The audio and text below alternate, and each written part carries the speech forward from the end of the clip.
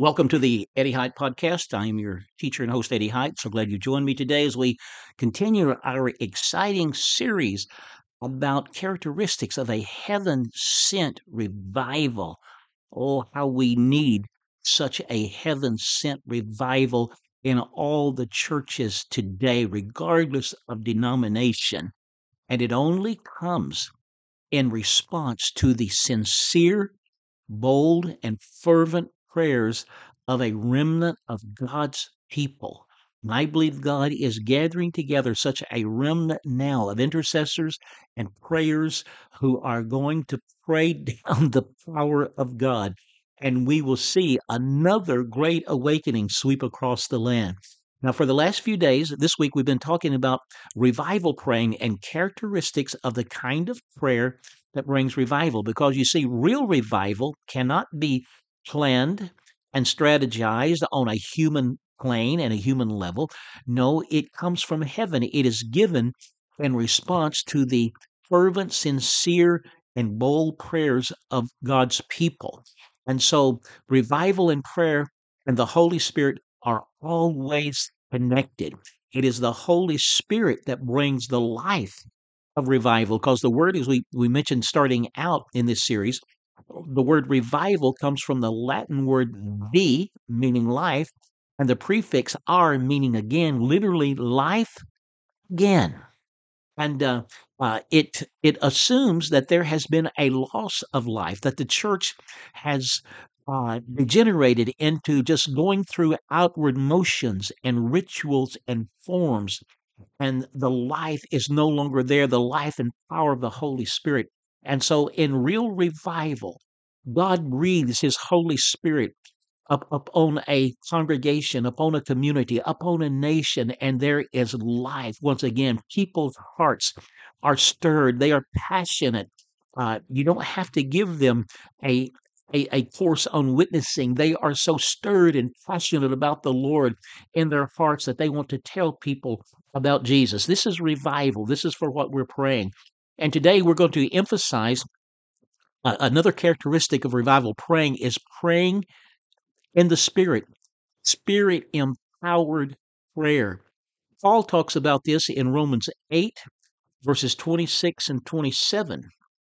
And it says in Romans 8:26, likewise, the Spirit also helps in our weaknesses, for we do not know what we should pray for as we ought. Oh, we have a weakness when it comes to praying because we don't know what to pray about.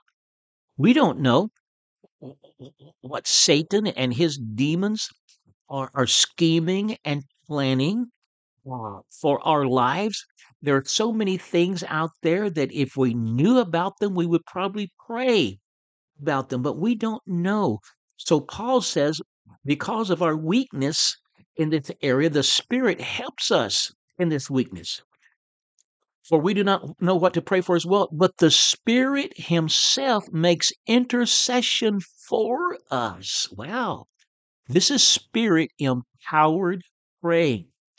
The Spirit Himself makes intercession for us with groanings which cannot be uttered, or these deep feelings down in our heart that cannot be articulated in our regular speech, in our regular tongue. And so this would include praying in other tongues. Verse 27 says, now He who searches the hearts knows what the mind of the Spirit is, because He makes intercession for the saints according to the will of God. And we know that all things work together for good to those who love God, to those who are called according to His purpose. I think you all know. If you don't, I'm going to share it now. Uh, the Bible was not divided into chapters and verses until the 13th century, and the positive aspect of it is that it helps us to find and identify certain passages. But the downside is that it makes it very easy to take certain passages out of context and to just memorize a verse and apply a verse. We should not remove verse 28 from the context of verses 26 and 27, because when Paul wrote these, it all flowed together. And we know that all things work together for good to those who love God, to those who are called according to his purpose, is it flows out of the Spirit helping our infirmities and empowering us to pray and causing us to pray with groanings which cannot be uttered. And sometimes there is prayer that is so deep we are not able to express it in our own language and tongue. I remember a man, he was Dutch, and I remember him sharing about the first time he spoke in tongues or prayed in tongues. He said he was in the Navy and he was on an aircraft carrier, and one of his friends was a pilot and had gone out on a sortie, and he did not return when he was supposed to. And time went on, and it was very serious, and they were wondering what has happened to him. And so he was just so deeply concerned. And he said, I got alone to pray for him. He said, but I was so deeply concerned, I didn't know what to pray. I didn't know what to say. He said, but all of a sudden, up out of my innermost being, those rivers of living water begin to flow that Jesus spoke about. And he said, I began praying in other tongues. And it turned out that his friends finally made it back. He was okay. But you see, the Spirit helps us in our weaknesses when we don't know what to pray for as we ought. We need Spirit empowered praying. I remember going to Korea in 1988, been quite a few years ago. But I was I went there as a guest of the founding pastor of the largest church in the world, the Yoido Full Gospel Church. Now, this man, David Yonggi Cho, he's gone on to be with the Lord since then. But at that time, this one congregation had 700,000 members and were growing at the rate of 13,000 per month. I was living in Tulsa at the time. I was actually working on a master's degree at Oral Roberts University. I was already in the ministry, but I was working on a master's degree. And Oral Roberts ministry paid my way to a pastor's leadership conference there at the Yoido Full Gospel Church in Seoul, South Korea. And Yonggi Cho, the founder pastor there, he paid for all of my expenses while I was there. So it was a wonderful opportunity. And the one thing that really impressed me, two things, was the involvement of women in the leadership of that congregation. Well, the co-founder was a woman who was his mother-in-law. Now she wasn't his mother-in-law when they founded the church, but he was a young man, I think in his 20s, and she was a woman somewhat older than him. He later married her daughter.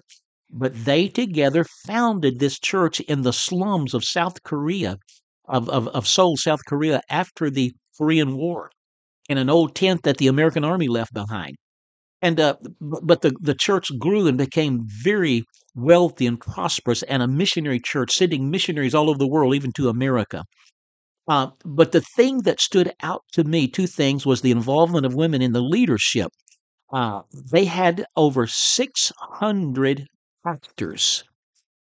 Two-thirds of their pastors were women. They had 50,000, they called them cell groups, home Bible studies, people might call them today.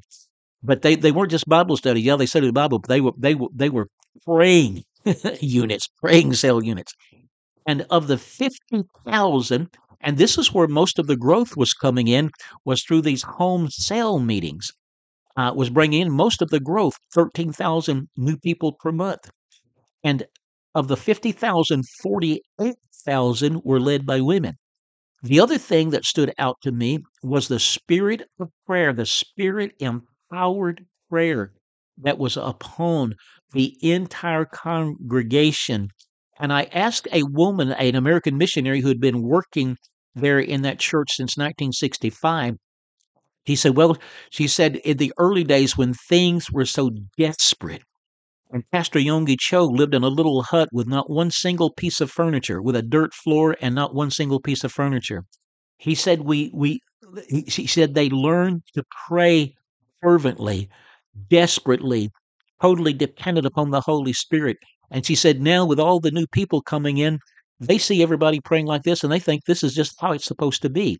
Well, let me give you an example. The first service I went to was on a Wednesday afternoon. It was one of 3 services that they had on Wednesday. They had 12 services per week to try to accommodate the massive crowds. Can you imagine 700,000 members? And they had a 25,000 seat auditorium with other rooms with closed circuit TV where they could accommodate 50,000 people in a single service. In this Wednesday afternoon service, there were at least 20,000 people there. Uh, and I got there probably 45 minutes early, and I took a seat, and I noticed people were coming in, and as people would take a seat, they weren't fellowshipping, they were talking. They would sit in their seat and rock back and forth, praying fervently with all their hearts. And finally, the place was full, and I looked all around, and way in a corner of a balcony, I saw a few empty seats. That's why I say there were over 20,000 people there on just a regular Wednesday afternoon service. Well, when it was time to start, the pastor, one of the 600 pastors, was leading the service. He rang a bell.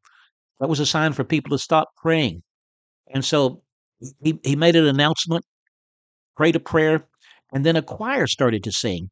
And I noticed when the choir started to sing, I thought everybody was just talking and fellowshipping, but I got to looking around. No, they're not talking, they're praying.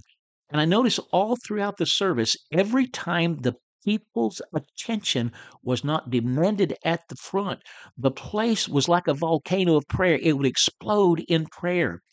And so when the choir stopped singing, he had to ring the bell to get them to stop. When they took up the offering, the place erupted in prayer. And when the offering was finished, he had to ring the bell to get them to stop. And all throughout the service, he had to keep ringing the bell to get them to stop praying so they could go on with the service. Somebody asked the senior pastor, Yonggi Cho, said, what would happen if you never rang the bell? He said, I don't know. Uh, every Friday night, they had an all-night prayer meeting. I went to their all-night prayer meeting. Their 25,000 seat auditorium was packed with people standing around the back walls and people sitting in chairs on the aisles and sitting on the steps of the platform on this same kind of fervent prayer, lifting their hearts up to God. I had to leave at midnight to get back to my hotel to catch I don't know, I guess it was a bus I had to catch to get back to my hotel. And as I left and went out these massive front doors and these massive steps leading up to this Coliseum, which was their church, people were outside sitting on the steps praying fervently, lifting up their hearts to God, praying for revival, praying for the outpouring of the Holy Spirit. And I thought, wow, no wonder God is pouring out his spirit upon South Korea. No wonder, at that time at least, there were more spiritual births into the kingdom of God than there were natural births in South Korea. Oh, may we see that again. May we see it in America and Ireland and Canada and other nations. May we see more spiritual births into the kingdom than natural births. Wouldn't that be amazing? But it was happening because the people were praying spirit empowered prayers.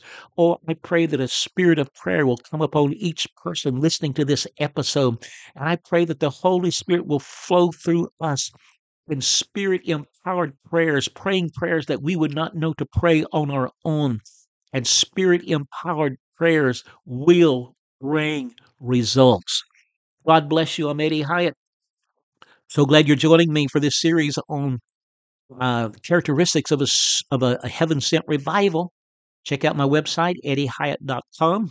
The book I'm recommending during this series is 1726 with the subtitle, The Year That Defined America. It's all about the great awakenings in America and the impact that they had. And it's encouraging for us today because if God would do it for that generation, he will do it for this generation if he will find the people who will commit themselves to pray and to believe him and to obey him. God bless you all. If I can be a blessing to you in any way, you can contact me. My contact information is there on my website, eddiehyatt.com, and I look forward to seeing you next time.